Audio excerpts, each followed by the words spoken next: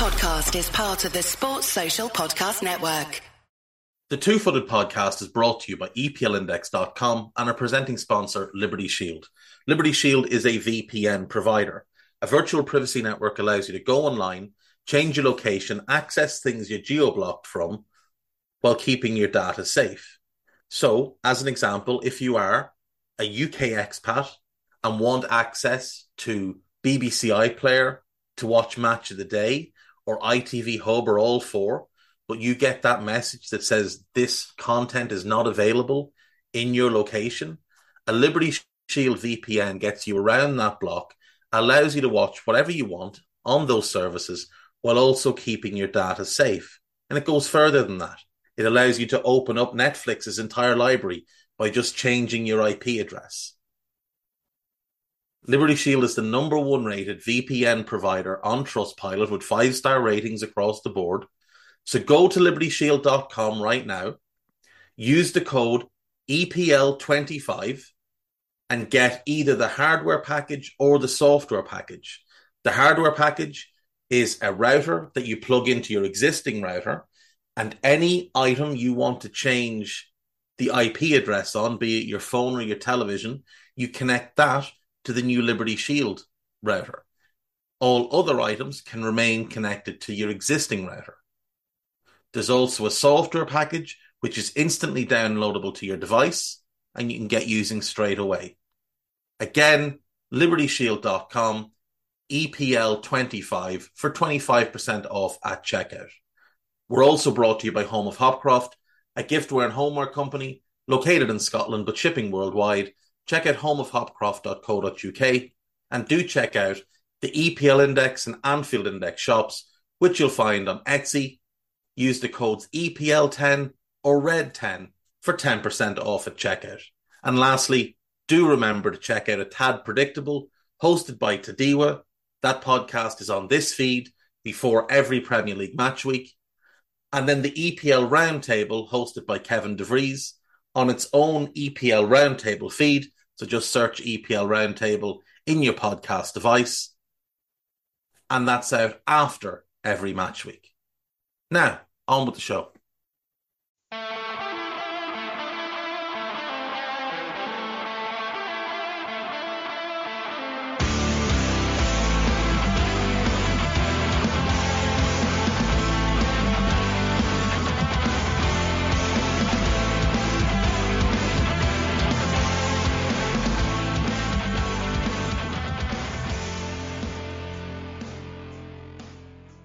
What's good, boys and girls? Two-Footed Podcast. Today is Wednesday. It is the 25th of October.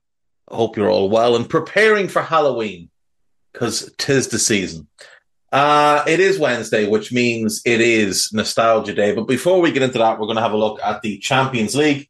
We had games last night. We have games tonight.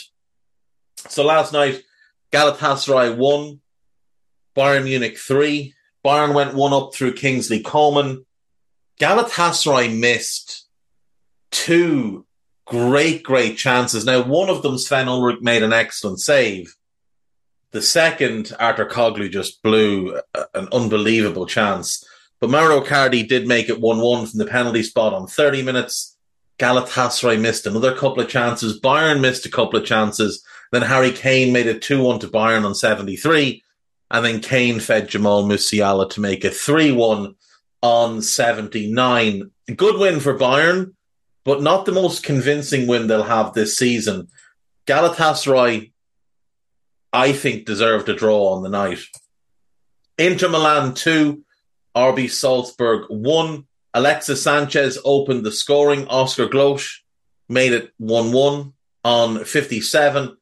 And Hakan Çalhanoğlu with a penalty on 64, giving Inter a narrow win, but probably on balance of play, a deserved win. Union Berlin 0, Napoli 1. Raspadori with the only goal of the game from Napoli's only shot on target in the game on 65. Sevilla 1, Arsenal 2. Gabriel Martinelli opens the scoring on the stroke of half-time. It's brilliant work from Gabriel Jesus. Brilliant work. Arsenal had been pinned back a little bit. Sevilla had started to put a lot of pressure on. Arsenal had been the better team, had missed a couple of good chances, but Sevilla had finally gotten a good foothold in the game and were starting to mount some pressure, and Arsenal were defending a set piece. Ball is cleared. Jesus takes it down. Good first touch. The second touch is outrageous, sends two defenders the wrong way. And it's a very simple ball into space. Sevilla have completely abandoned ship defensively, and Martinelli runs on and runs and runs and runs round the goalkeeper and scores. On 53 minutes, Jesus makes it 2. It's a good goal. It's shocking defending. Why defenders are backing off him like that into their own penalty area and in their own penalty area, I have no idea. But it's a good finish, and it is 2-0 to Arsenal. Gudelj made it 2-1 on 58 with a good header after Rakitic's corner. A solid win for Arsenal. They weren't spectacular, but all they needed was the win, and they got that. Braga 1, Real Madrid 2. Rodrigo scored the opener. Jude Bellingham made it 2-0. Alvaro Jallo pulled one back for Braga, who had their moments, and I thought they were actually going to salvage a draw late on in that one, but it wasn't to be. Lens 1, PSV Eindhoven 1. Johan Bakayoko scored an outstanding goal for PSV.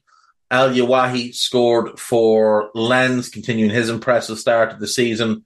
Benfica 0, Real Sociedad 1. Bryce Mendes with the only goal of the game. Benfica were dreadful. Dreadful in that game. Speaking of dreadful, Manchester United 1, Copenhagen 0. In no way were United the better team in this game.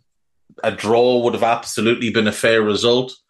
Harry Maguire scored the only goal of the game on 72 minutes with a stooping header. Both sides had some decent chances. Both keepers made some good saves. Camille Grabara in the Copenhagen net and obviously Onana in the United net. And in the last seconds of the game, Scott McTominay, who gave away a penalty at the weekend, gave away a penalty here in mindless fashion. And I don't really understand why Jordan Larson was the chosen penalty taker. Maybe he has a good track record, but he looked so nervous as he stepped up. And Onana made a good save. It's not a good penalty.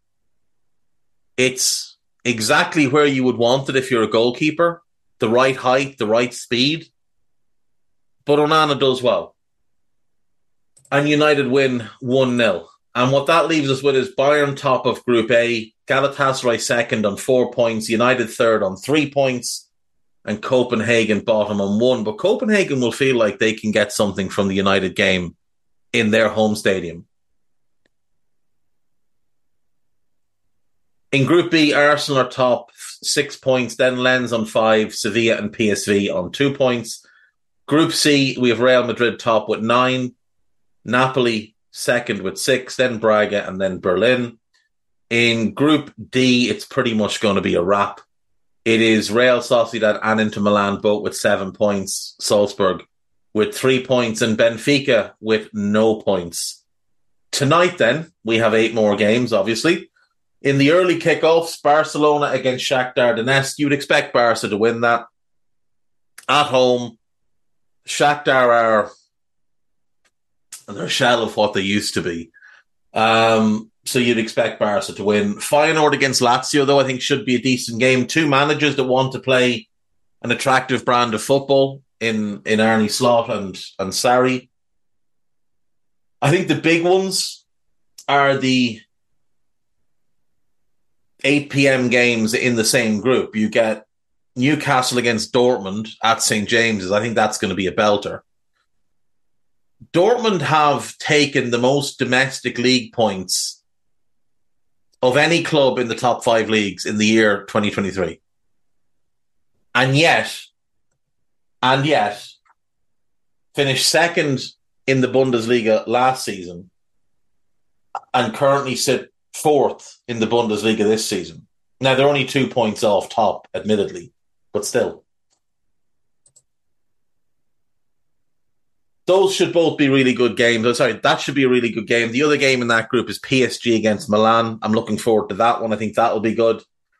We've also got Red Bull Leipzig, or RB Leipzig, Racing Ballsport, because we couldn't possibly suggest that they're just a marketing vehicle for Red Bull, against Red Star Belgrade.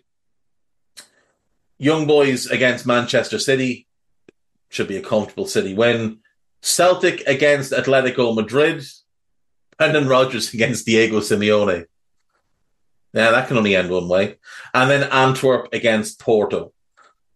So for me, the early kickoff to watch is probably Feyenoord Lazio, unless you just want to watch Barcelona because it's Barcelona. But then you've got good choices in the 8 p.m. You've got Newcastle Dortmund, you've got PSG Milan, or you've got Celtic Atletico Madrid. And speaking of Celtic versus Atletico Madrid, the Green Brigade have announced that they will distribute Palestinian flags at Celtic Park, despite the move being condemned by the club. The club have been completely tone deaf on this.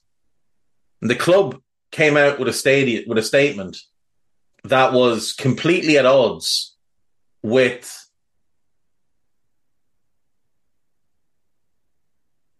what Celtic Football Club is all about. Now, I get that Lyle Abada is Israeli. I get that. And I get that the club are being supportive of him, and they should be supportive of him. But Celtic represent something and stand for something that means that their place in this is on the side of the Palestinians.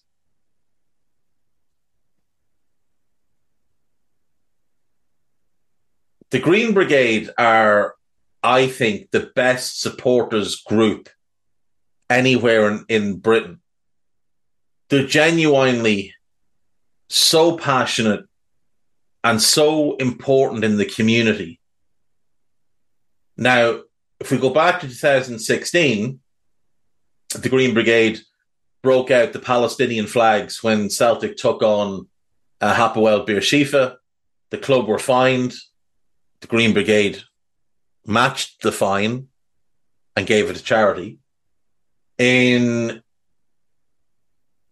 2021, when did the Queen pass away? 2022. The Queen passed away, and the Green Brigade did have an offensive anti-monarchy banner. And that was that. And the club were fined again. But they stand against the monarchy. They stand against any type of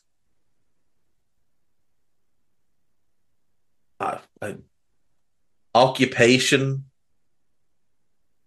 people behaving as if they're better than other people, rulership, monarchy. They stand against all of that. Celtic as a club stands against all of that. And certainly has historically. But the club statement was really poor. The club statement was really poor. And I thought the Green Brigade statement was really strong, the way they came out and made their message clear. This is not a protest against Jewish people at all. This is a protest against oppression, against genocide, against apartheid. The Green Brigade does all of us proud. And for that reason, I'll be watching the Celtic game. Right, that is what we have tonight. So plenty to look forward to. It is Nostalgia Day. So, following on from the 98 World Cup and the 2000 World Cup, we're going to do, the 2000 European Championships. Today, we're going to do the 2002 World Cup in Japan and South Korea, or Korea and Japan, as it was officially titled. This is not a World Cup I have hugely fond memories of. for a couple of reasons. Now, to get to the point where South Korea and Japan were awarded this World Cup, there was a lot of toing and froing. There was a lot of political manoeuvring. There was a lot of very public arguing among the powers that be in football.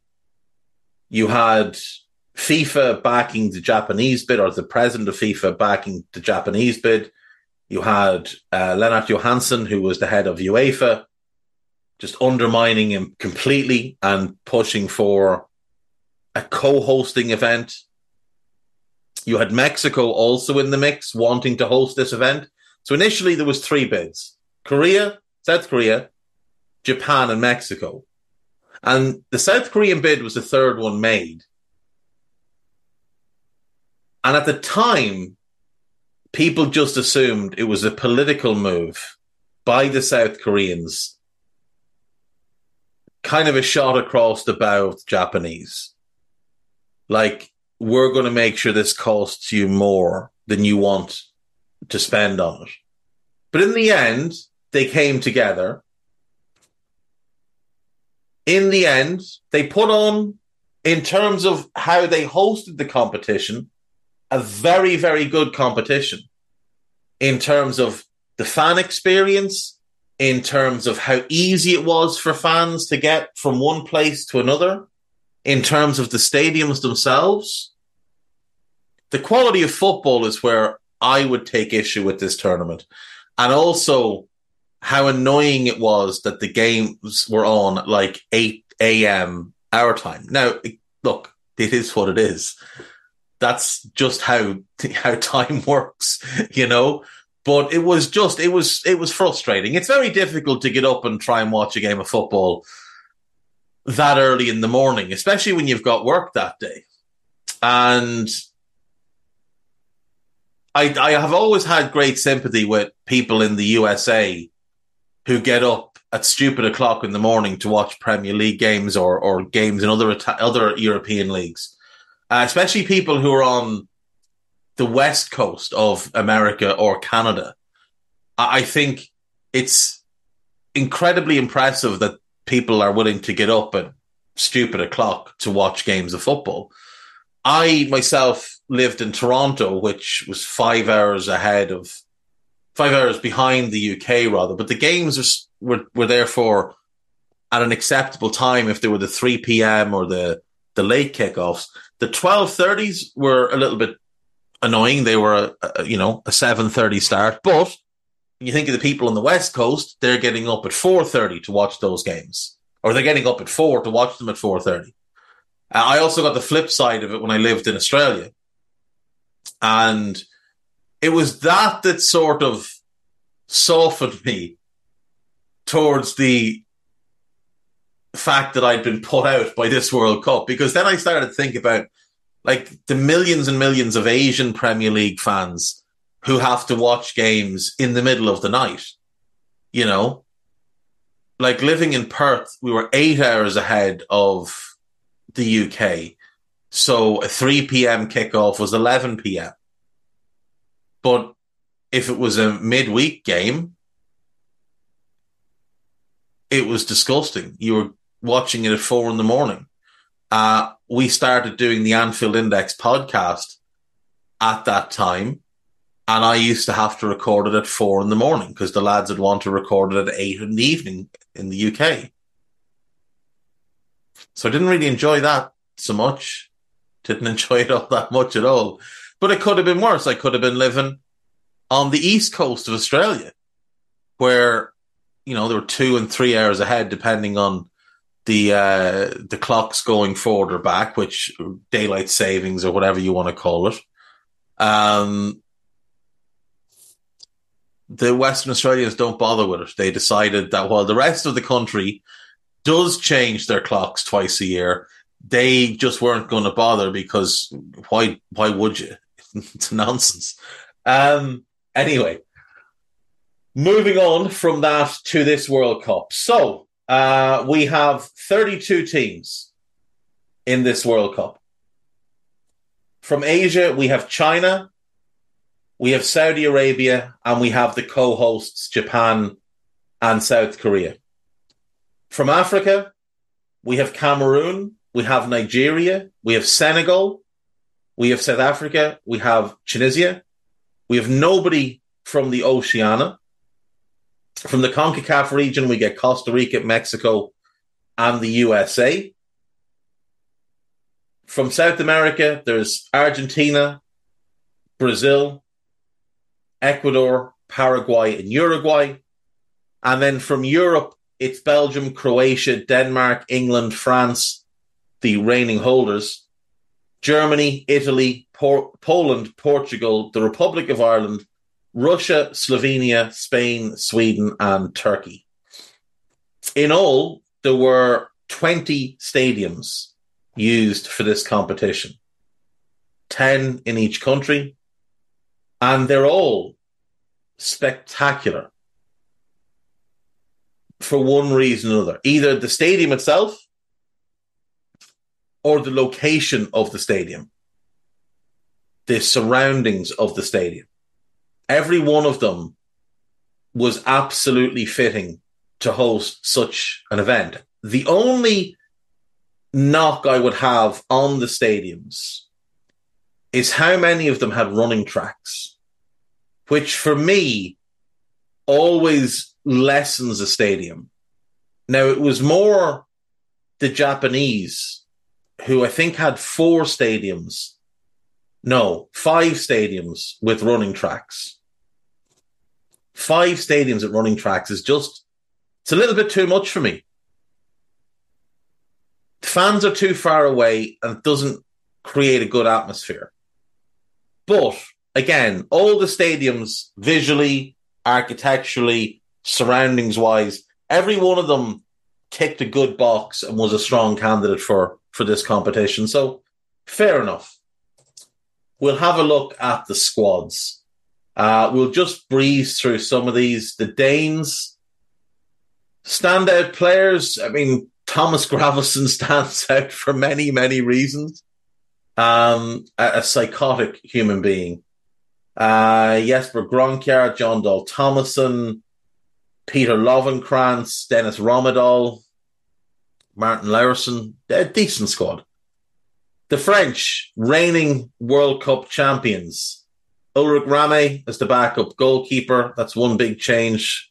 He hadn't been in the squad 4 years earlier, or the Euro squad a few years earlier. But you've got Candela, you've got Lizarazu, you've got Vieira, who's grown into a much bigger role and at this point is an established world-class player at 25 years of age, at the peak of his powers.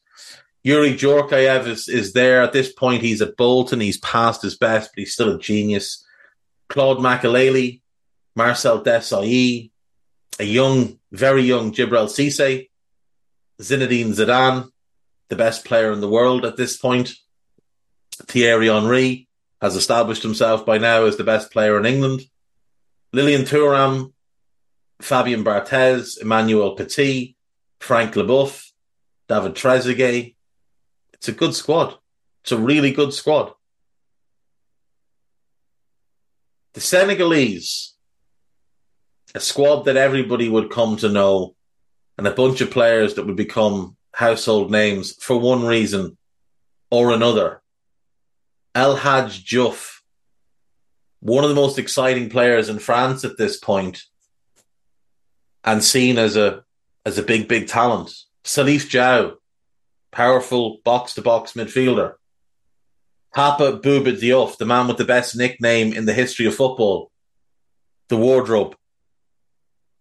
The only person in sport with potentially a better nickname is Bang Bang George Niang, because Bang Bang George Niang is funny, but his nickname is the Minivan. The Minivan George Niang. And why? Because he's built like a minivan. The wardrobe is great, though. Uruguay. Paulo Montero is the most notable name. He is at Juve at this point. He is at the peak of his hacking powers. This is not, by any stretch, a strong Uruguayan squad, but we do have two standout names in attack. We have Diego Forlan, who at this point, not so much, but will obviously go on to become a great player. And then there's Alvaro Recoba, one of my favourite players in the late 90s and early 2000s, one of the best free kick takers I've ever seen, one of the most gifted long-range shooters I've ever seen, an incredible passer of the ball. Injury-prone, a little bit lazy, not necessarily all that bothered about being a great player, just sort of got by on his talent. He was recently appointed manager of Nacional, and I would hope that he puts a bit more effort into his managerial career than he did into his playing career. But he is, if you go on YouTube and you want to watch like the best goal compilations, his will be right up there with pretty much anybody. If you watch his like 15 best goals or whatever number someone's put together, like it will stand against pretty much anybody because he did score a whole heap of spectacular goals. He was incredibly talented as a passer, as a goal scorer, but it never really clicked for him consistently. Like he was at Inter for the best part of 10 years. And yet there's only really a handful of seasons where you went, oh, he was really good that year. But there's no genuine wow season. And there should have been wow seasons with him. He was that good. His spell on loan at Venezia when he got 11 goals and 9 assists in 19 games, that's probably the best run of his career. Moving on to Paraguay, Jose Luis Chilavert, magnificent. Francisco Arce was a quality defender. Pedro Sarabia was decent. Ruben Acuna was decent. Roque Santa Cruz, a young Roque Santa Cruz at this point of Bayern Munich, would go on to play for Blackburn, Manchester City, Malaga, Real Betis, Cruz Azul, Olimpia in Paraguay, and Libertad. He had all the talent, just he never quite got it all to work for himself. Bit of a shame. Anyone else in that squad that's jumping out? No. Slovenia, again, Zlatko Zahovic is the star turn here. There's nobody else in that squad that's really standing out to me. But the most notable thing about Zahovic is that he was kicked off the squad after the first game and played no further part. Moving on to South Africa, Quinton Fortune was a very well-known name, playing for Manchester United. Benny McCarthy was a very, very good striker at Porto at this point. And Lucas Radebe, who was towards the end of his career, still a very good defender, well known to everybody. But the big talent in this squad that we didn't know at the time would become more prevalent afterwards was a young player who'd moved to Ajax the year before from Ajax of Cape Town. Ajax had set up their own club in South Africa as a way to kind of, cut the cream off the milk, I suppose. Make sure they were getting the best talents from the region. This was part of what they had planned to do globally. There was plans for 10 or 12 of these clubs, and for whatever reason, they just never did it. But this was long before Red Bull or any of those were doing similar. They found him. They brought him over, and he would become a star with them. Now, his career didn't go as expected. He never quite reached his potential. Played for Dortmund, played for Everton, played for Spurs. Was quite good for Everton, to be fair. And then went back to Everton after not working out at Spurs and finished off his career at Sunderland. Steven Pienaar was a very, very fun player to watch. The Spanish squad, you've got Iker Casilla, you've got a young Sorry, I've lost the run of myself there. A young Iker Casillas, who's 21 at this point, has 13 caps, would go on to win 167 for the nation, would play a huge role in the success that would come 6, 8, and 10 years later. But at that point, he was just a very talented young goalkeeper. You've got Ivan Helguera, you've got Carlos Puyol. At that point, only 8 caps, would obviously go on and have a great career with the national team. You have Fernando Hierro. This was to be his last World Cup. He would retire from international duty after this World Cup. He's the best Spanish defender of all time. Ruben Baraja, Fernando Morientes, Diego Tristan, Raul, of course, Albert Luque, Gaisca Mendieta, Juan Carlos Valeron, talked about them last week. You've got a young Xavi, only 3 caps before this tournament. Luis Enrique, and you've got Joaquin. We're going to pause on Joaquin. Came through the academy at Real Betis and looked like he was going to be the next true superstar winger. He just had all the talent. He was lightning quick. He was big and strong, could bully a fullback, could beat a fullback any way he wanted. At this time, the reason a lot of people have started paying attention to Real Betis is because in 1998, they had broke the world transfer record to sign Denilson from Sao Paulo. And it didn't go very well. But he did have some spells where he started to put it all together and then it just wouldn't quite work out for him. But people were watching to see if Denilson would show the potential that everybody believed he had. And on the other wing, this kid appeared and stole the show. And for many years was linked with Liverpool, would eventually move to Valencia in 2006, would continue to be linked to Liverpool, would move to Malaga in 2011 when Malaga thought they had loads of money and spent loads of money, and then it turned out they didn't have loads of money. He would have 2 years with Fiorentina and he would go back to Real Betis, where he would continue to play until this past season. At the age of 41, just before his 42nd birthday, he finally retired. An amazing player who somehow only won 57 caps and somehow fell out of favour just before the start of Spain's great run. He wins 51 caps in basically a 6-year span, 2002, 3, 4, 5, 6, and 7. He's 7 to 9 caps every year. And then Spain get great and he's not involved. Now, part of that obviously was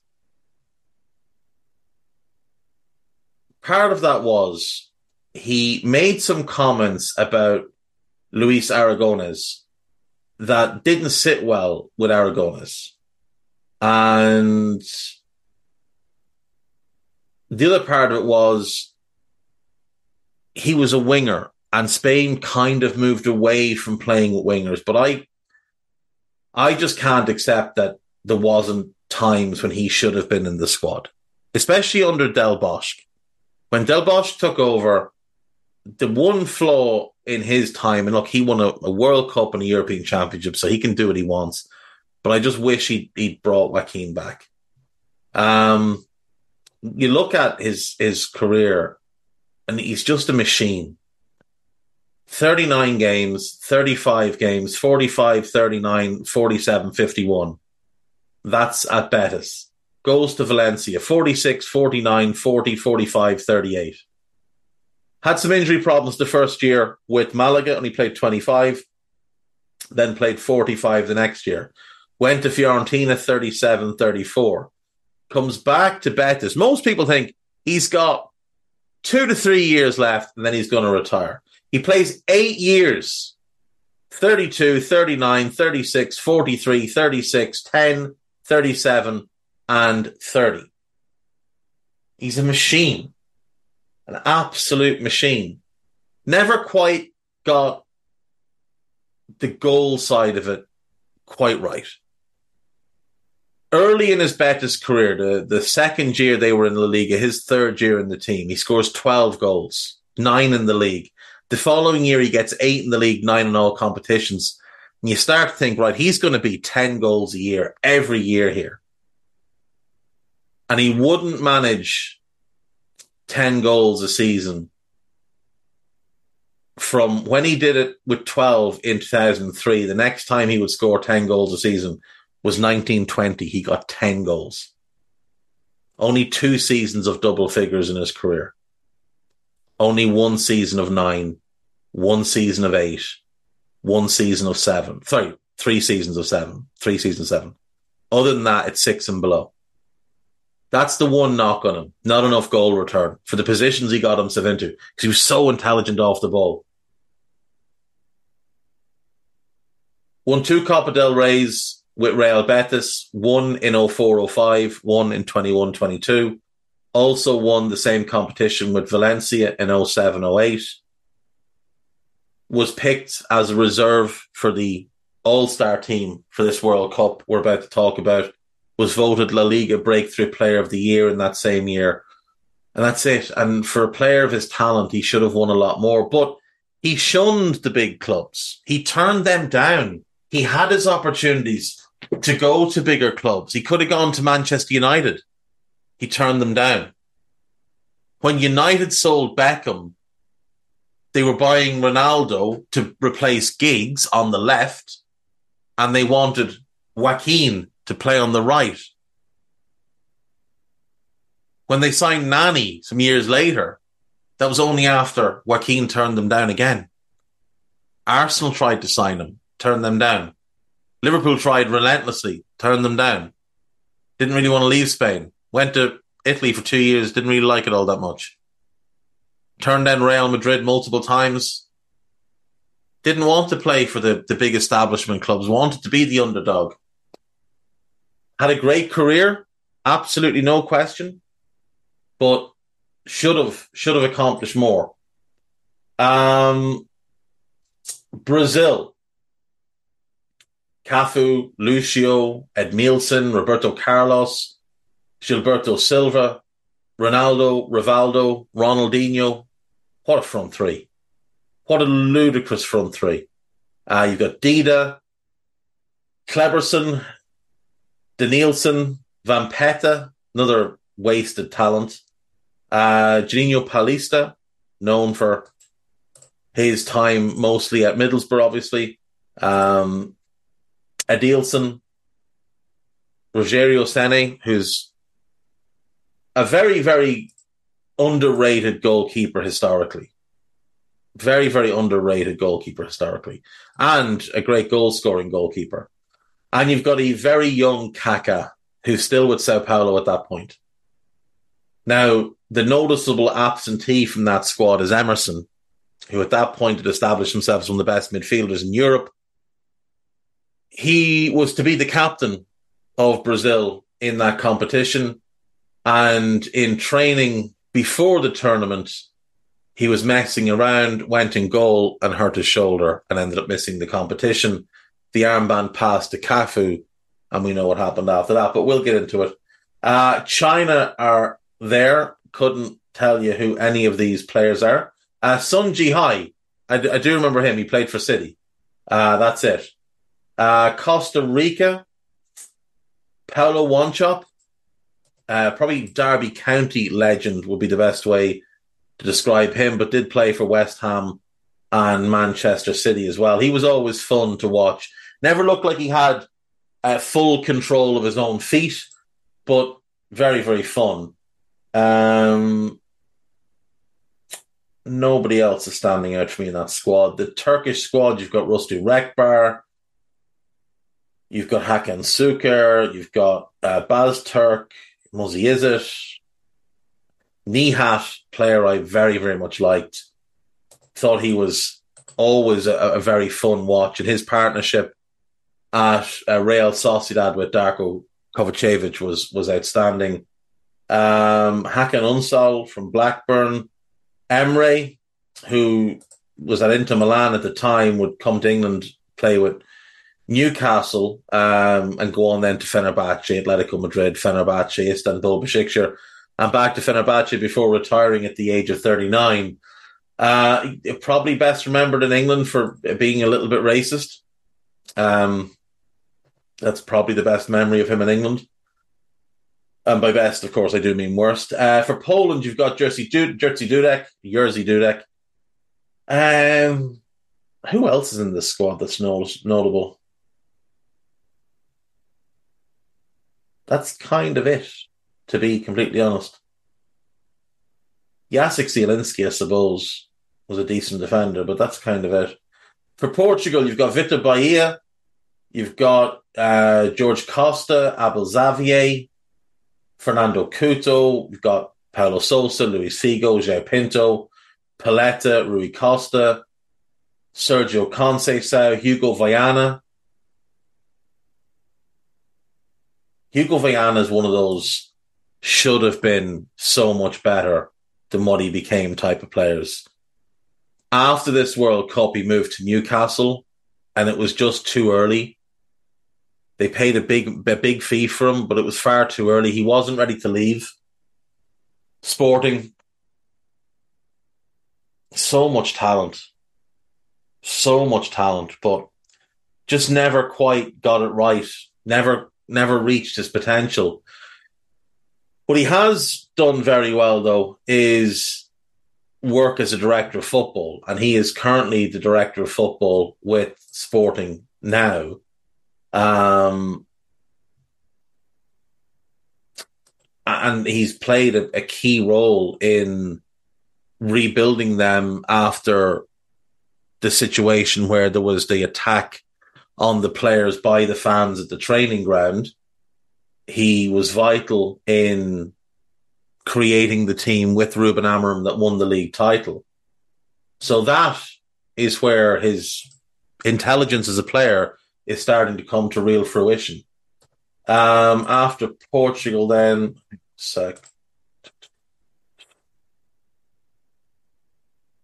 we have South Korea.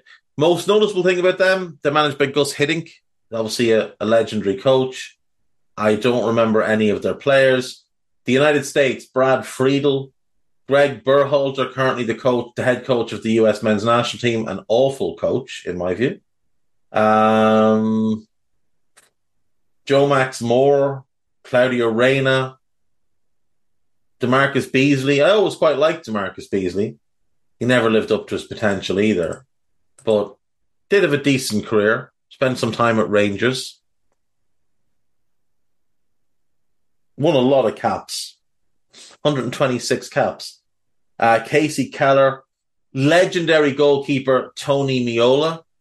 When we were kids, the Mega Drive and the Nintendo, then the Super Nintendo, were the big gaming consoles. And on the Mega Drive, which was always the cooler one, or at least we thought it was because that's what we had, Sensible Soccer was the game.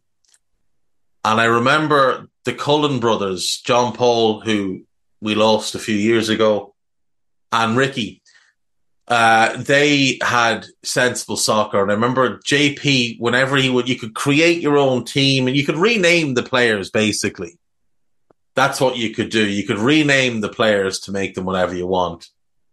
And I remember JP would always, if he was picking like a global dream team, he would always have Tony Meola as the goalkeeper. And I don't know why. He never fully explained to me why. Meola was a really good goalkeeper, but I mean, they were better. But that's why Tony Meola will always be a good one in my book, because it always reminds me of JP. Kobe Jones, quite liked him. He won a crap ton of caps as well. 164 caps. Had a brief spell at Coventry. Brian McBride, Landon Donovan, a young Landon Donovan, and my man, Eddie Pope. Cameroon, you've got Jeremy, you've got a young Samuel Eto'o, you've got Loren, you've got Mark Vivian Foe. Another sad tale. Eric Jemba, so bad they named him twice, as he was known when he came to England. Joseph Desiree Job, decent centre forward. Carlos Kamini, who would go on to obviously become a great goalkeeper for Cameroon. At this point, he's a youngster with one cap. The Germans then, Oliver Kahn, got Frank Baumann, Karsten Ramelow, Christian Ziege, Didi Hamann, Lars Ricken, who by this point should have been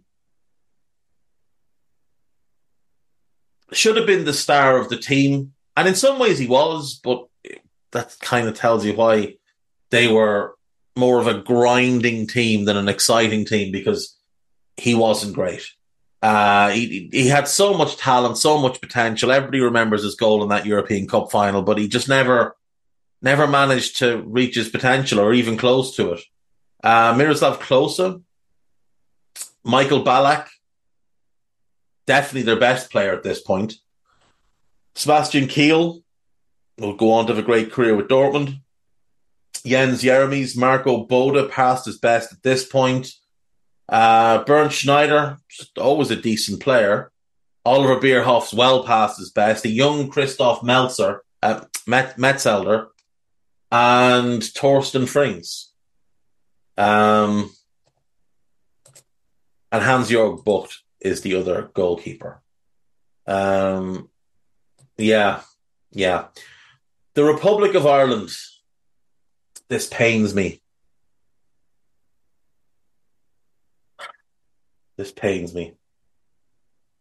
Shay Given in goal.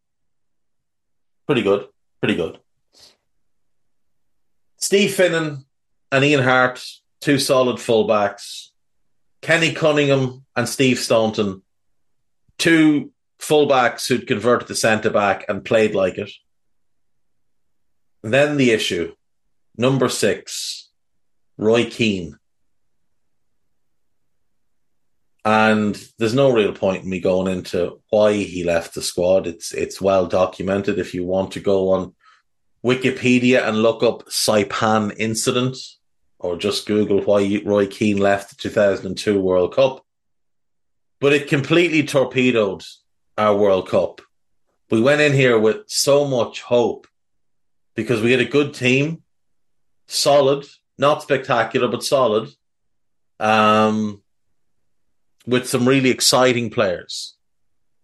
Probably the two most exciting young players we'd had in a while.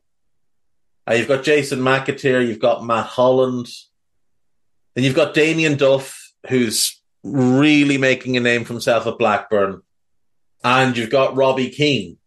And Robbie Keane, of course, is on his 4th boyhood club by this stage. Robbie Keane had been at Crumlin in Dublin, Crumlin United, had gone to Wolves, spent a year in their academy, then spent 2 years in their first team, earned a move to Coventry, did well, went to Inter Milan in what was quite a shock, didn't do so well, got loaned back to Leeds, did really well on the loan, didn't do so well on a permanent deal, but won a move to Spurs, and it's Spurs where he will become sort of the Robbie Keane everybody remembers, and that came after this World Cup. Had that failed spell at Liverpool, obviously. Did well on a loan at Celtic. Did very well with LA Galaxy for a long time, to his credit, and is currently manager of Maccabi Tel Aviv. Kevin Kilban, Mark Kinsella, David Conley, Gary Breen, he was crap. He wasn't, that's not fair, he wasn't crap. He's a terrible pundit, though. He was a solid enough defender, but he was always error-prone. Always error-prone. It's good for, like, Coventry, that kind of level in the Championship. Richard Dunn. David Dunn's someone I grew up with. Richard Dunn. David Dunn's also the fellow that played with Blackburn. Dean Kiley. Niall Quinn, well past his best at this point. Gary Kelly. Gary Kelly should have been in the peak of his powers, but injuries had slowed him. Clinton Morrison, Andy O'Brien, who'd go on to be a legend with Vancouver Whitecaps, and I think he's still working as a scout. Stephen Reid was a very promising young midfielder. Lee Carsley is a ball winner, and Alan Kelly, who was a very good goalkeeper in his day, but at this point was past his best. Don't remember any of the Saudis. Argentina, you've got the great Roberto Ayala. Juan Pablo Sorin, who had the maddest hair I've ever seen. Maurizio Pochettino. Matias Almeida was a really good defensive midfielder. Walter Samuel. You could make a case he was a top 3 centre-back in world football at this point, I think. I think by that point, that's where he was. Nesta was 1. Stam was 2, and I would argue Walter Samuel was 3. Claudio Lopez, who I loved. Javier Zanetti, who I adore. Gabriel Batistuta. What a player. What a player. A rocket launcher for a right foot. Ariel Ortega.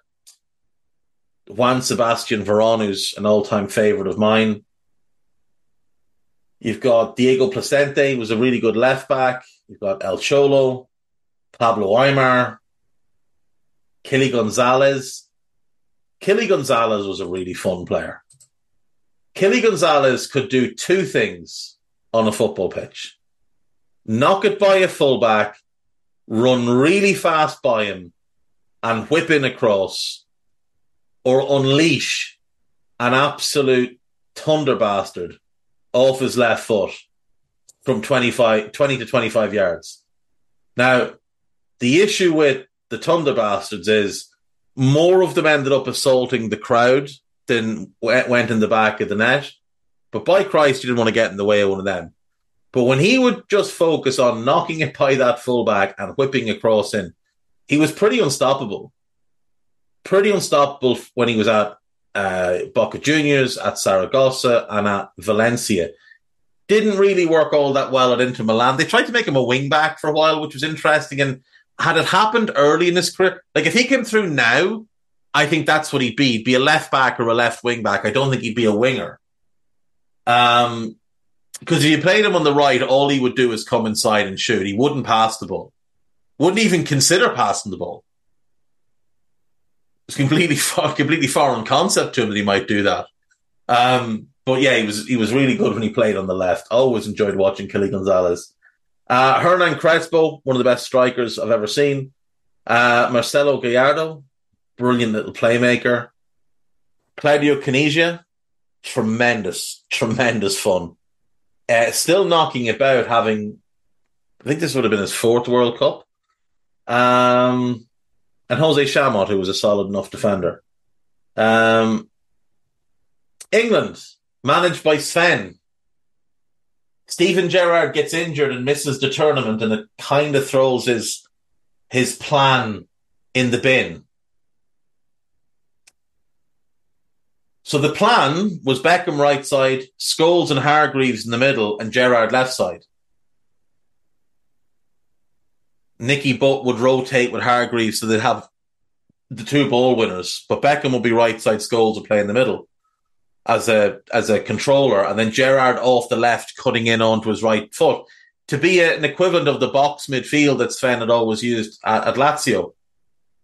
But when Gerrard got hurt, they didn't have anyone that could do that kind of role. So they went with Trevor Sinclair. And hilariously, he wore number 4, which was Gerrard's squad number, as opposed to just people reshuffling. But that's by the by. David Seaman is in goal. He shouldn't have been in the squad at this point. At this point, David Seaman was no longer one of the best English goalkeepers and should have been replaced by now. Danny Mills, awful, but Gary Neville, I believe, was injured. Ashley Cole had established himself by now as a tremendous left-back with Arsenal and was key to the strategy of having Gerrard on the left cutting in. You've got Rio Ferdinand, you've got Sol Campbell, David Beckham, Scholes, you've got Robbie Fowler and Michael Owen. You've got Emile Heskey. Owen and Heskey was the starting pair. Wes Brown should have been the starting right back. Nigel Martin, he was 35, but he was still excellent. He should have been the starting goalkeeper. You've got Wayne Bridge, you've got Martin Keown, Gareth Southgate, Teddy Sheringham, still valuable to the squad, I thought. Joe Cole, Darius Vassell, one of the most, I don't want to say, well, yeah, disappointing. He was disappointing. Darius Vassell had loads of talent, lightning speed, and just never managed to do it consistently enough. Had a few good seasons with Villa. Went on to play for City, obviously before City got money, but never quite did what you'd hoped he would do. There's a few of those type of players over a few years where they were brilliant at underage, and you thought, oh, they're going to play for England an absolute ton.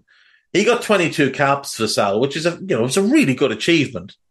And he had a decent career, but I always felt like he should have been a lot more. And it reminded me of Julian Joachim, who I looked up recently, and he only retired from playing 3 years ago. Now, he'd been playing non-league, but still, he was playing non-league from 2008 all the way through to 2020. And if you remember Julian Joachim, he was an absolute dynamo, an absolute whiz kid for England in the underage ranks. Him and Fowler were in the England under 21s together and were brilliant together. And Julian Joachim came through at Leicester. And why Darius Vassell reminds me of Joachim is because Joachim moved to Aston Villa in a pretty decent money kind of move. 1.5 million was a lot in 1996 for a young player. And he just never quite clicked for him. And he'd go to Coventry and then Leeds. Then he went to Boston United, who I think were League Two at the time, or the equivalent of League Two. And he played for Darlington. But he had so much talent. He was such a skillful little player. He's a ball of energy. Never quite clicked for him either. But we've gone off topic. On to Nigeria. You've got Nwankwo Kanu. You've got Taribo West. Shout out to Kieran O'Grady. You've got JJ Okocha. And Vincent Enyema, who was... he was a great goalkeeper, but he always appeared to me like he was one step away from doing something mad. Like from just gifting the ball to the opposition just so he'd have something to do in trying to stop them. Celestine Babayaro was also in that team. The Swedes, Magnus Hedman, Olaf Melberg was a good defender. Patrick Anderson was a good defender.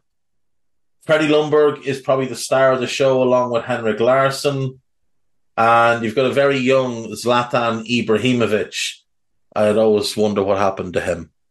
Croatia, Davor Suker, Alan Boksic, Robert Jarni. All the older players, they're aging out. Prosinecki's still in the squad. They're aging out. They're all in their 30s. Even Mario Stanic is now 30. Soldo's 34. It was like the end of that era of Croatian players. There's also Bosco Balaban, one of a litany of strikers that Aston Villa spent a lot of money on, who was absolutely woeful for them. They spent 6 million on Bosco Balaban in 2001, gave him a big contract. He played a sum total of 8 games, scored 0 goals, was loaned to Dinamo Zagreb and then sold on to Club Brugge at a significant loss in 2003. So he spent 1 year at Villa, and not even a full season, and did absolutely nothing. Yeah, and it's a shame because before and after he scored goals for fun, but the Premier League was just a step too far for him. He was better suited to secondary leagues. Ecuador, Agustin Delgado. I don't remember him. Played for Southampton for 3 years, but apparently only played 11 games in the Premier League. I don't remember even a little bit of him. There's nobody else there. The Italians, you've got Buffon, Panucci, Maldini, Cannavaro, Cristiano Zanetti, Del Piero, Gattuso, Inzaghi, Totti, Doni. Cristiano Doni, what a player. Alessandro Nesta, Montella, Zambrotta, Vieira. That's a great, great squad. Toldo was the backup goalkeeper. What a squad. What a squad. Mexico. Rafael Marquez is the standout name for me as I look down through this list. And it is on, and obviously Jorge Campos. Who could forget Jorge and his madness, really, but his mad kits that he used to wear where he looked like a packet of fruit pastilles or Skittles or whatever multicolored opal fruits, Starburst, as they've been known for 20 years. They were opal fruits when I was young, and it's opal fruits they'll always be to me. Starburst, they've probably been 30 years now. But yeah, he used to look like a big bag of Skittles. Rafael Marquez, what a player. What a player. You want to talk about Rolls-Royce defenders. This fella made the game look like he was playing it in slippers with a cigar dangling from the corner of his mouth. He was so composed, so good on the ball. Absolutely magnificent defender. Brilliant 1v1. Best in a 3 in the middle role, arranging everything. Could play as a holding midfielder as well, and that was easy for him. His anticipation, his positioning. Quite similar to Rodri in how he played that role, but he preferred to play centre-back because he liked to have more of the game in front of him. He could ping a pass here, there, and everywhere. Barca had him, Puyol, and Gabriel Militao at one point, and I was praying that Frank Rijkaard would go to a back 3 because it would have been perfect. Militao, Gabriel Milito, not Militao, Milito, and Puyol as man markers and Marquez sweeping behind them. It would have just been joyous. He's the notable player from the Mexican squad. Then we've got the Belgians. We've got Mark Wilmots, Bart Gore. Daniel Van Buiten should have been a great defender, had all the tools, had a very good career, but never got to the level that he should have got to. Even with Bayern, when he was at his best, he never hit the level that he should have hit. Like when he was at Standard Liège and then Marseille, he looked like he was going to be the next Jaap Stam. Genuinely looked like he was going to be the next Jaap Stam. He never got close to it. And Bowen Penza is there. His brother Emil is not. The Japanese, the most notable 2 names, Shinji Ono. Oh, Junichi Inamoto was in the squad as well. He was at Arsenal at the time. But the big name here is Nakata.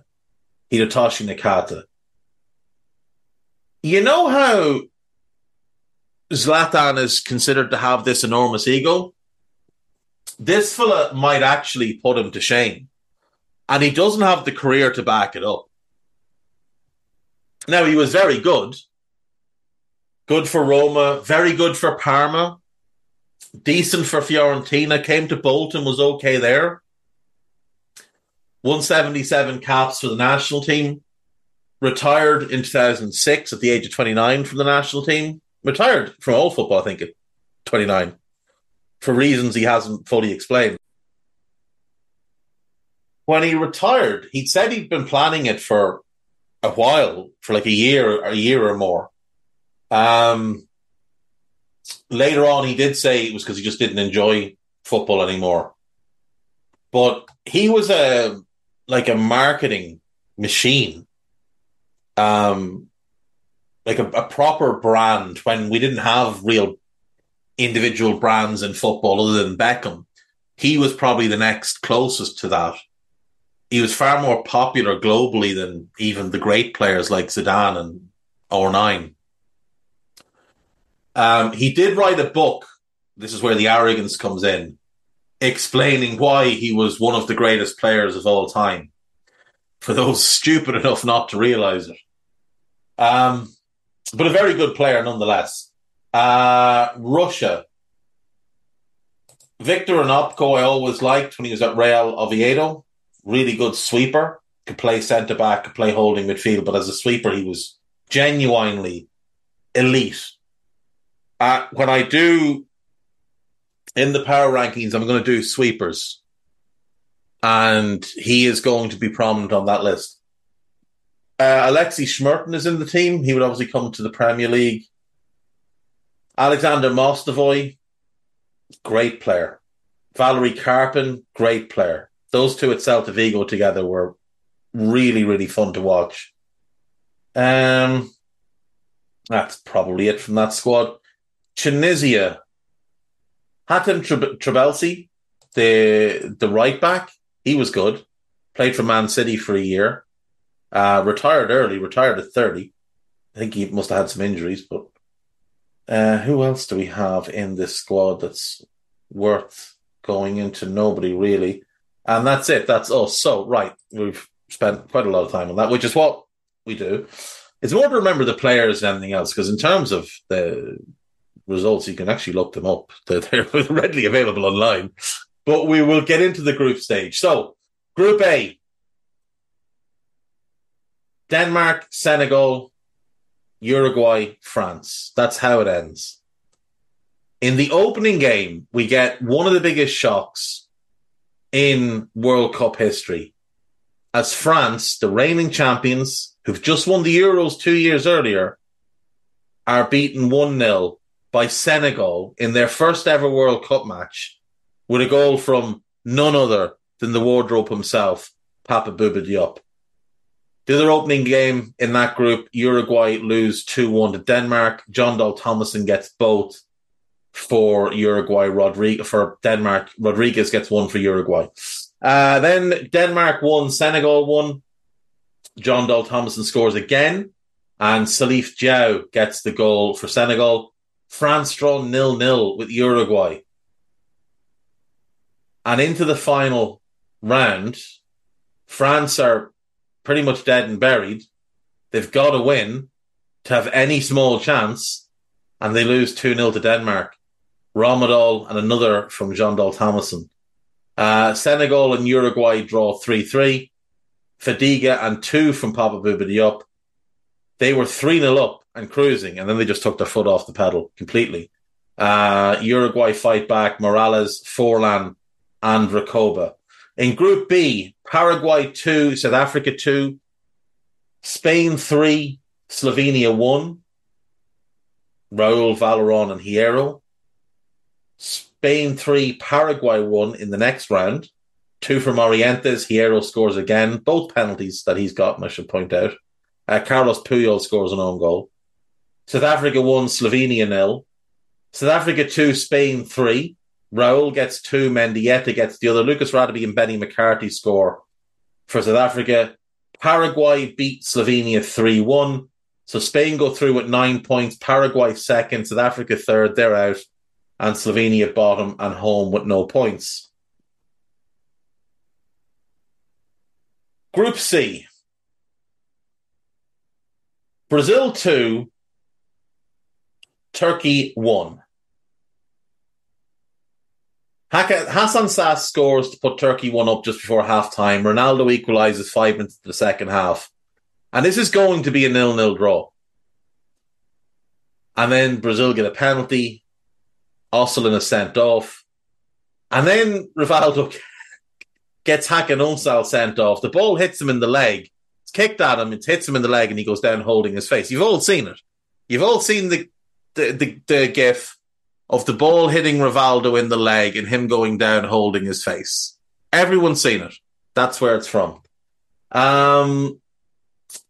Notable that Juninho started in midfield in this tournament next to Gilberto Silva. Brazil went super attacking. It didn't pay off for them. they couldn't quite get the balance right. We'll get to it. Do you know what? We'll get to it at the end. Costa Rica beat China 2-0. Brazil beat China 4-0. Roberto Carlos, Rivaldo, Ronaldinho, and Ronaldo getting the goals. Costa Rica and Turkey drew 1-1. Brazil beat Costa Rica 5-2. Ronaldo got 2. Edmilson scored. Rivaldo scored. And Junior scored. In the last game in the group, then, Turkey 3, China 0. Hassan Sass getting a goal in that one too. So Brazil threw 9 points. Turkey with 4, Costa Rica with 4, and unfortunately eliminated. And China finish on no points. Group D, South Korea beat Poland 2-0. The USA beat Portugal 3-2. Pretty historic here. USA went 3-0 up. O'Brien, Costa, and McBride with the goals. Beto and Agus own goal gave Portugal some hope, but they couldn't find an equaliser. South Korea drew 1-1 with the USA. Portugal beat Poland 4-0. Pauleta got a hat-trick. Rui Costa scored. And then in the last round, South Korea beat Portugal 1-0. I should point out there is one player in that South Korea team who I do remember. It's Park Ji-sung. This was pre-Manchester United. Poland 3, the United States 1. USA did not look good in that game. I vividly have memories of Poland just running all over America for the first 15 minutes and the game being dead and buried. South Korea top, United States second, Portugal third, and Poland fourth. Group E. Ireland 1, Cameroon 1. We went 1-0 down, and Mboma scored. Matty Holland got the equaliser in the second half, and I believe that's the game where Eamon Dunphy turned up drunk. Germany beat Saudi Arabia 8-0. Miroslav Klose got a hat-trick. Michael Ballack scored. Bierhoff scored. Then Germany won. The Republic of Ireland won. Miroslav Klose opened the scoring. Robbie Keane with a heroic late goal grabbed a point for the Irish. Cameroon won. Saudi Arabia 0. Samuel Eto'o with the only goal. That made our draw with Cameroon seem like a dreadful result because they'd gotten pumped by the Germans. And then Germany 2, Cameroon 0. Ireland 3, Saudi Arabia 0. Robbie Keane, Gary Breen, and Damien Duff with the goals. In Group F, Argentina 1, Nigeria 0. Batistuta with the only goal. England 1, Sweden 1. Sol Campbell scored for England. Alexanderson equalised for Sweden. Sweden 2, Nigeria 1. Larsson got both goals. Henrik Larsson and Agahawa scored the only goal for Nigeria. Argentina 0, England 1. A David Beckham penalty in the 44th minute. A really dull game. But I always remember 2 bits of commentary. As the players walked out, the commentator said, "Are you sitting comfortably?" Neither am I. And when Beckham stepped up to take the penalty, he said something along the lines of, "Hold those cups of tea," or it could have been glasses or whatever. And when Beckham scored, he said, "You can smash them now." So yeah, that's it. The game itself was dull as anything. Sweden won, Argentina won. Svensson scored for Sweden. Crespo equalised for Argentina. Nigeria 0, England 0. So Sweden go through top with 5 points. England second with 5 points. Argentina third with 4 and out. And Nigeria bottom with 1 point. Group G, Croatia 0, Mexico 1. Blanco with the only goal of the game. Blanco was a really fun left winger to watch. Italy 2, Ecuador 0. Christian Vieri with both goals. Italy 1, Croatia 2. Vieri scored again, but Olic and Rabic scored to give Croatia the win. Mexico 2, Ecuador 1. Borghetti and Torrado scored for Mexico. Ecuador had gone 1-up through Delgado. Mexico 1, Italy 1. Borghetti scored early. Well, scored first for Mexico. Del Piero scored late for the Italians. And then the shock of the group, because Italy were going out. Everybody thought Italy were going to go out because Mexico looked the better team going into the game, even though the Italian squad is loaded.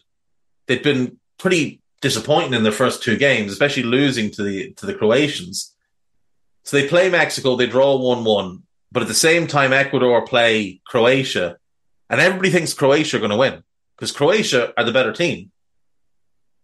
And Ecuador win 1-0. Mendes gets the only goal of the game. Croatia go out, Italy scrape through. And on we go to Group H. Japan 2, Belgium 2. Suzuki and Inamoto with the goals for Japan. Russia 2, Tunisia 0. Japan 1, Russia 0. Inamoto scores. Tunisia 1, Belgium 1. Tunisia 0, Japan 2. Marishima and Nakata with the goals. Belgium rescuing their tournament by beating the Russians 3-2. Belgium go through second place behind Japan. Russia and Tunisia go out. So there are our group stages. We will go on now to the knockout stages. And we have round of 16, quarterfinals, semi-finals, and final. First round of 16 game, Germany 1, Paraguay 0. Oliver Neuville with the only goal of the game. An incredibly tough game of football where both sides just didn't give an inch. There was very little in the way of bravery from either side in that game. It seemed from early on like they both wanted a penalty shootout. That's just what it seemed like. Two best players on the pitch are probably the two goalkeepers. Khan at one end, Chilavert at the other. Not in the game, just in general. Like, obviously, Michael Ballack, you can make a strong case for. But remember I mentioned Lars Ricken should have been the star of the show, not even in the team. Didn't even come off the bench. Denmark versus England.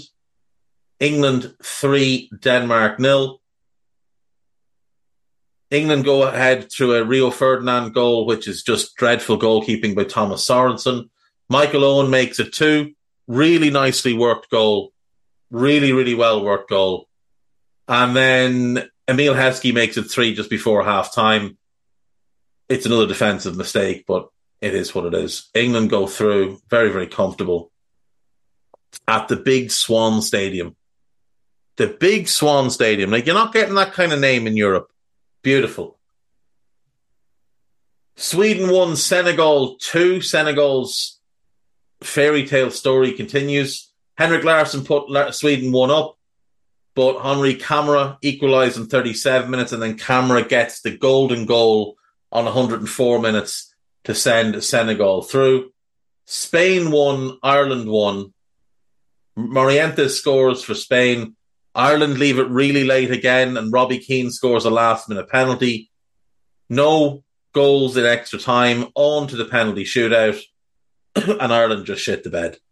Robbie Keane scores, Hierro scores, Matt Holland misses, Barajas scores, Conley misses, Juanfran misses, Kilban misses, Valeron misses, Finnan scores, and we might be in with a chance here, but then Gaisca Mendieta stepped up and scored, and through went Spain, and nothing will ever convince me that if Roy Keane is not playing in that midfield instead of Mark Kinsella, that Ireland don't beat Spain. Nothing will convince me that Ireland wouldn't have won that game if Roy Keane was playing. Anyway. Moving on. Mexico 0, the USA 2. This was an upset. This was a considerable upset. My man Rafa Marquez got himself sent off in the 88th minute, having just lost the head altogether. Brian McBride had scored for the US after 8 minutes, and Landon Donovan doubled the lead on 66, and America cruised through. Brazil versus Belgium. Brazil 2, Belgium 0. Rivaldo and Ronaldo, the dream pairing. The Brazil team is really strong. Like, it's really strong. Individually, the defenders have flaws. Though Lucio and Edmilson are both very, very good. The midfield four, Cafu and Carlos on the wings, Juninho and Gilberto Silva in the middle. They're all individually great players. And then Ronaldinho and Rivaldo behind Ronaldo. That's unfair to people. Moving on. Japan versus Turkey. So, Japan's joy comes to an end as they get beaten 1-0 by the Turks. Dybala scores the only goal of the game on 12 minutes. But then the controversy kicks in. South Korea versus Italy. Christian Vieri puts the Italians 1-up on 18 minutes. Now, this is an Italian team where Nesta is injured and Cannavaro is suspended, so it's worth just remembering that. Early in the game, South Korea get a penalty. 5 minutes in, South Korea gets a penalty. It's really, really questionable whether it was a penalty or not. Really, really questionable. But Buffon saves the penalty anyway. Vieri scores with a header from a Totti corner, and they're 1-0 up. And then this game descends into a kicking match. And a couple of players have to go off because the South Koreans just start kicking the Italians. And the Italians say, well, if you're going to do it, we're going to do it. And they kick lumps out of each other. 2 minutes left in the game. South Korea equalise. And it's questionable. It's questionable. But we go to extra time. And Francesco Totti is booked for diving. The referee is half the pitch away and deems it a dive and books him from half the pitch away. Then Tomasi scores to give Italy the golden goal win, and it's ruled offside. It didn't look offside. And afterwards, FIFA admitted it wasn't offside. But in 117 minutes, South Korea get the golden goal and South Korea go through. And the Italians were undeniably stiffed by a really dodgy official who should be ashamed of himself. Quarterfinals. Brazil 2, England 1. Michael Owen opens the scoring, and England have a really good first half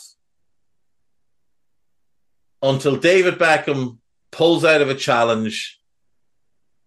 Brazil break. The ball finds Rivaldo. He scores 1-1, and it's half-time. 5 minutes into the second half, Brazil get a free kick 35 yards out on an angle. Ronaldinho clearly looks at David Seaman and thinks, I'm putting it over his head here. And I will always believe it was a shot. Seaman believes he mishit it. I think David Seaman made an enormous mistake with his positioning. Considering his age and his lack of agility at that point, it reminded me of Peter Shilton in 1990, which was a fluke, the Brahma free kick that hits Paul Parker's calf. But Shilton is 3-4 yards off his line when he shouldn't be and doesn't have the agility to get back. If he stood on his line, he catches it easily. Like with this one, if Seaman has stood on his line, he catches it easily. But he doesn't. He stands 3 to 4 yards off his line because he thinks it's going to be a cross. And Ronaldinho just thinks, okay, I'll just put it in there. Ronaldinho would be sent off 7 minutes later. And England, despite having a man advantage for 33 minutes plus stoppage time, can't find an equaliser. Disappointing end to England's World Cup because they were starting to show some promise and the team was taking decent shape, but wasn't to be. And Brazil go through. Now, Brazil at this point have made a change in their midfield. and Kleberson has come in for Juninho, and they've gone more defensive. Germany won, the United States 0. Michael Ballack with the only goal of the game on 39 minutes, and the US dream of World Cup success is over. Then we get more controversy. It is Spain versus South Korea.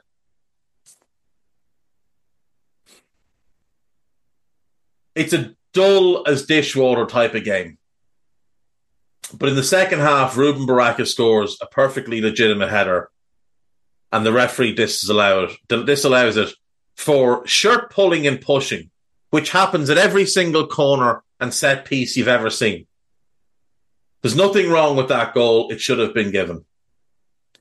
In the first half of extra time, Fernando Morientes scores to give Spain the golden goal victory, and the referee disallows it because the linesman's got his flag up in the air because he thought the ball had gone out of play, which it hadn't.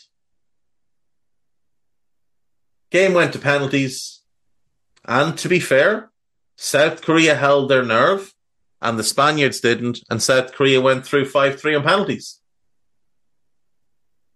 In the final quarterfinal then, Senegal 0, Turkey 1. Ilhan scored the only goal in extra time, a golden goal winner on 94 minutes. And Senegal, who had really shocked everybody by A, beating France, and B, getting this far, their World Cup was over. The semi-finals gave us Germany versus South Korea and Brazil versus Turkey. I'd imagine the odds you'd have gotten on Germany versus South Korea, considering South Korea were in that bracket with Italy and Spain. I'd imagine those odds were ferocious. And this is what I mean by a missed opportunity for England. Because if England had gotten by Brazil, I think they win this World Cup. It's not the most talented English squad ever. It's a good squad, but it's not the most talented English squad ever. But they would have beaten Turkey, and I think they'd have beaten the Germans in the final. Especially because in Germany 1, South Korea 0, Michael Ballack gets booked on 71 before scoring the only goal of the game on 75. And that yellow card means Michael Ballack misses the World Cup final. And Michael Ballack had been through a hell of a year with Leverkusen. The year before, losing a Champions League final, finishing second in the league and losing a domestic cup final. And now here he is having to miss a World Cup final. He was Germany's best player through the tournament, certainly with Oliver Kahn, the best player in the squad. And it was really tough, but huge performance in that semi-final to drag Germany over the line. In the other semi-final, Ronaldo scored the only goal of the game as Brazil beat Turkey 1-0. In the third and fourth place playoffs, the Turks beat South Korea 3-2. Hakan Şükür scored on 1 minute. South Korea equalised on 9. Ilhan put Turkey 2-1 ahead on 13. They went 3-1 ahead on 32. South Korea got a late goal as a consolation, but it was to end with nothing. They would finish fourth, Turkey in second, and on to the final we go. The German team, Oliver Kahn in goal, Thomas Linke, Karsten Ramelow, and Christoph Metzelder as centre-backs. Torsten Frings, Didi Hamann, Jens Jeremys, and Marco Bode as a midfield four.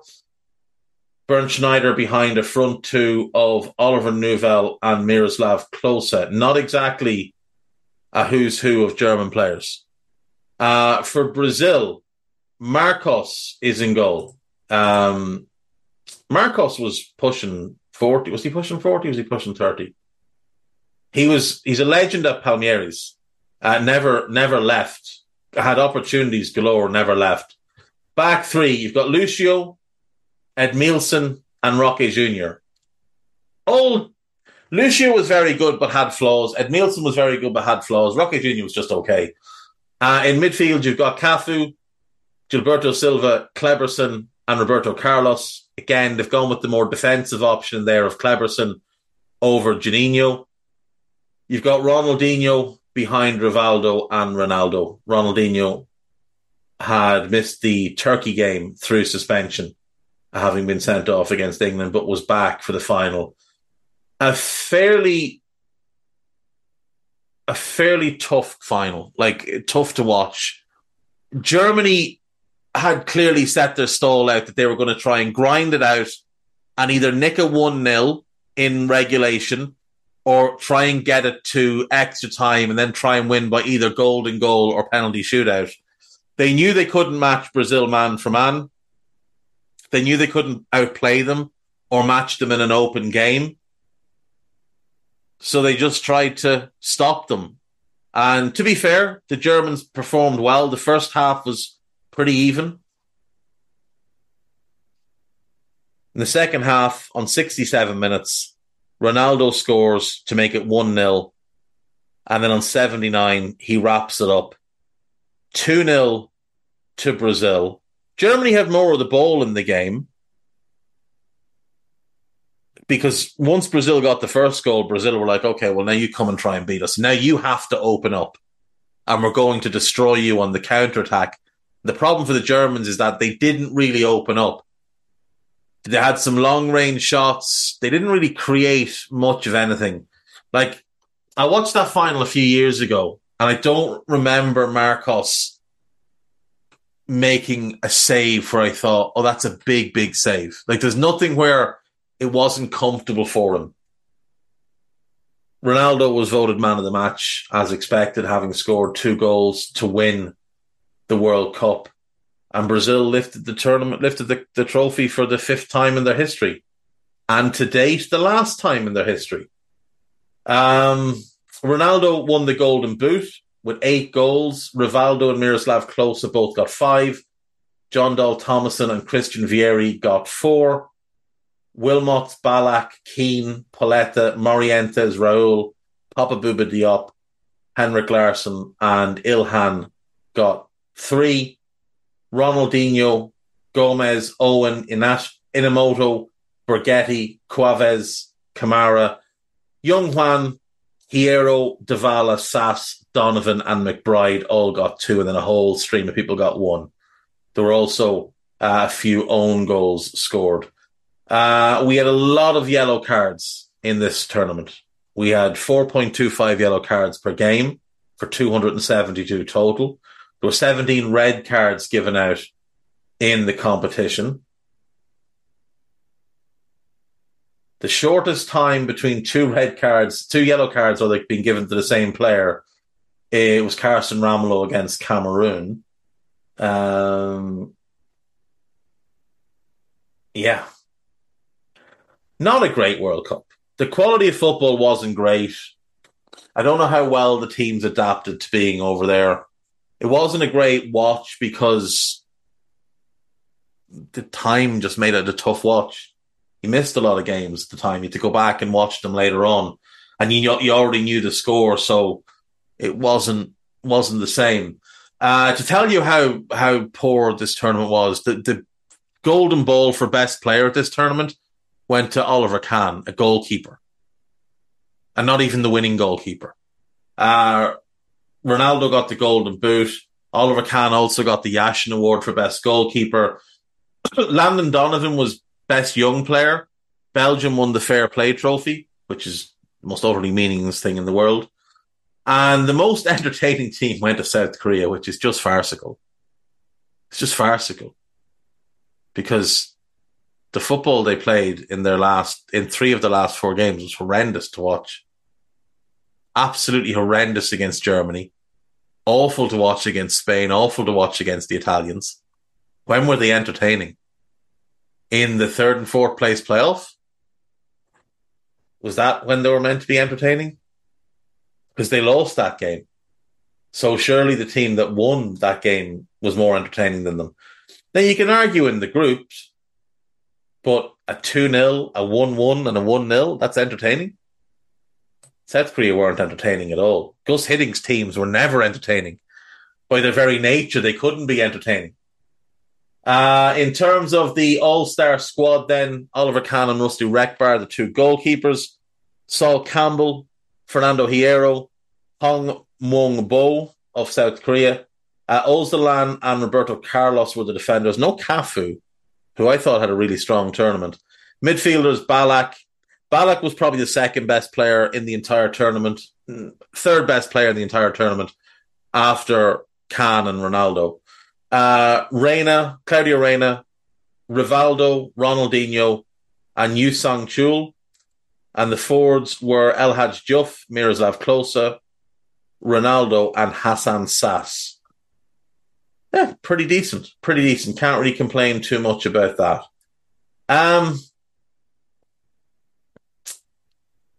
It was great that the World Cup went to Asia. It was. It was great. And it brought a new audience to the game in many ways. But at the same time,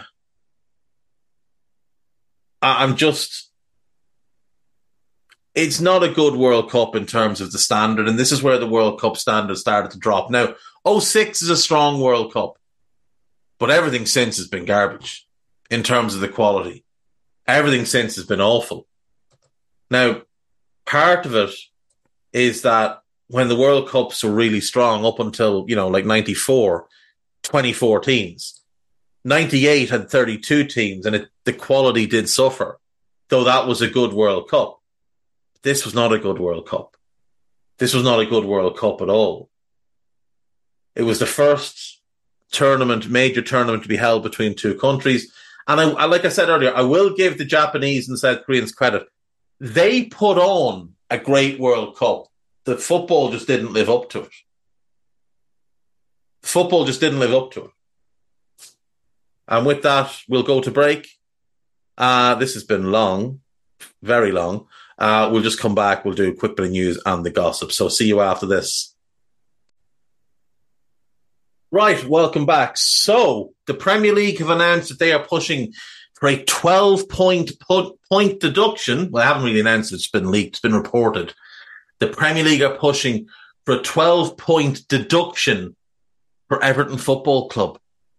Everton Football Club facing the possibility that 9 games into the Premier League season, a season in which they have been pretty crap to begin, they could be on -5 points.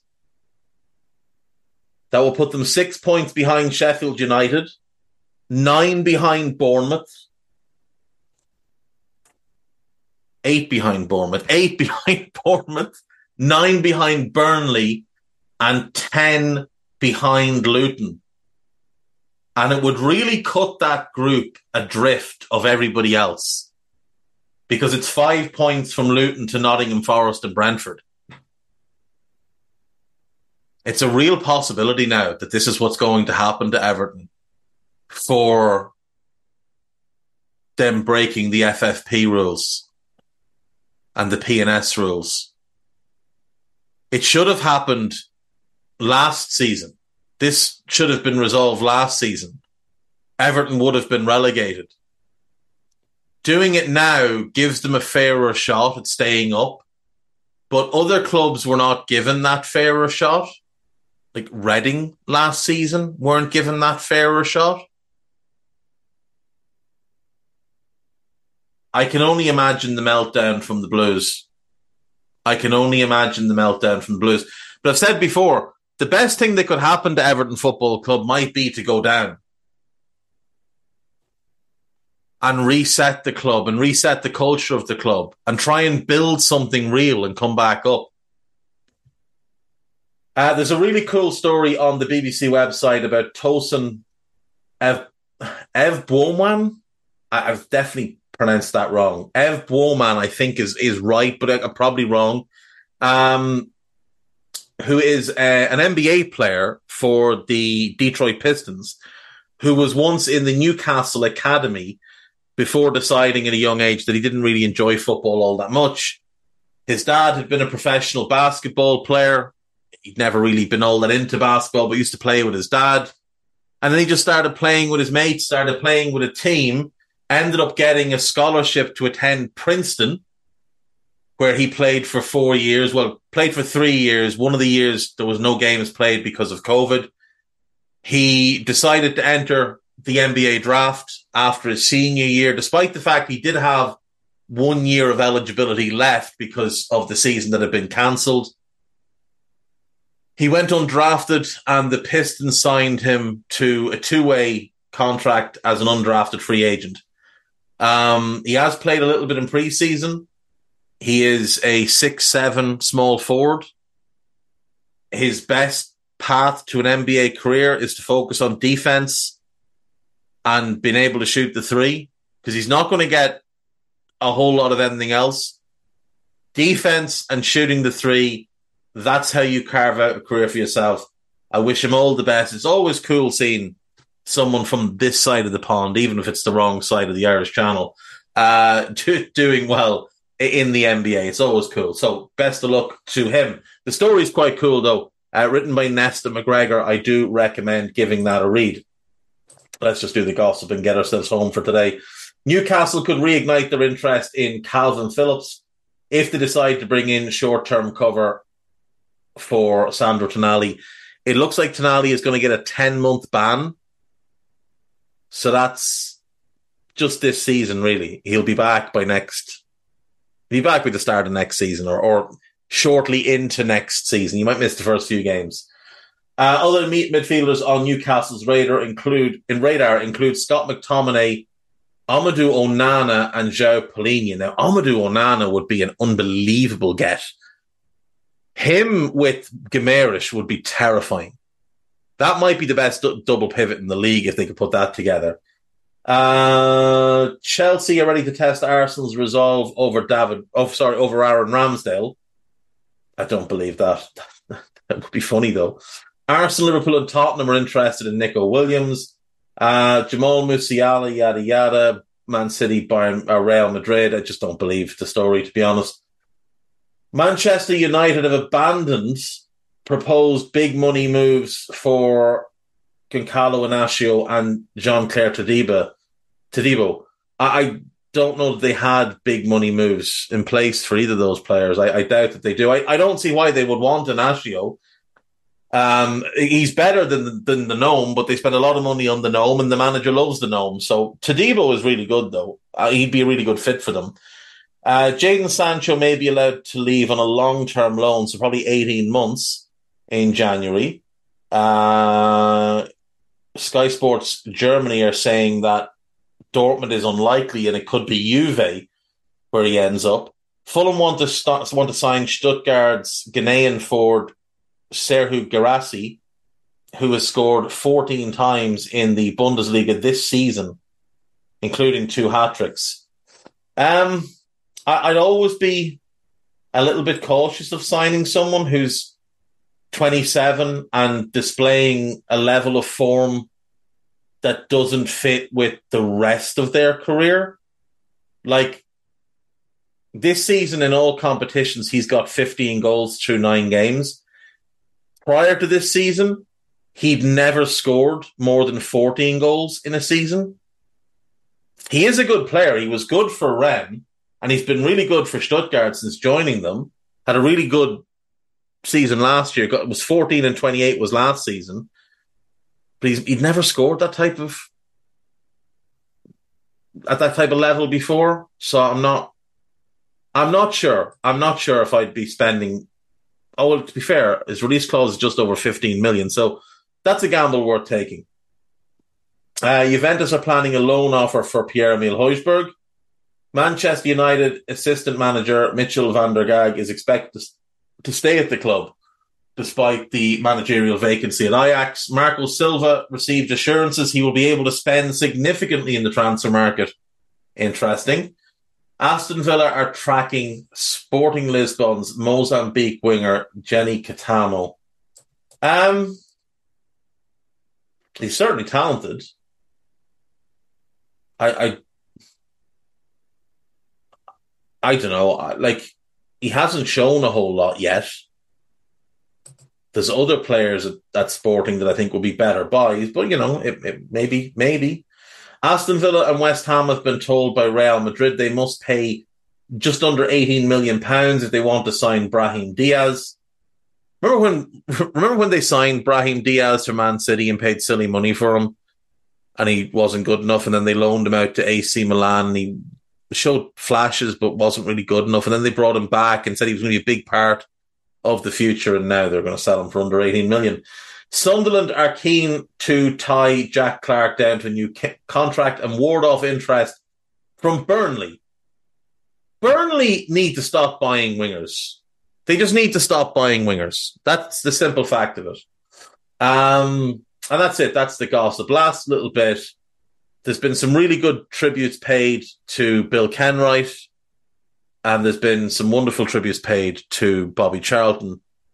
And football should be in mourning because we lost two big figures.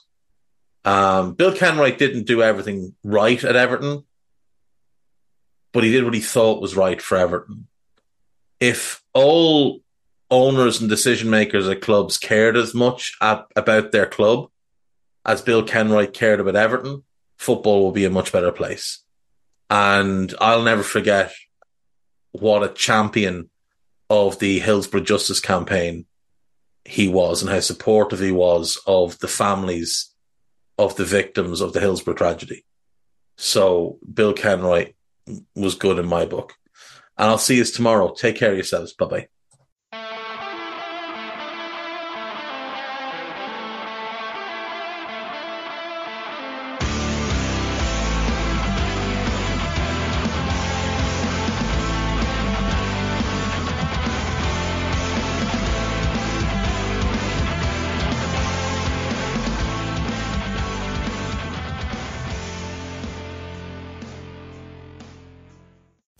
Sports Social Podcast Network.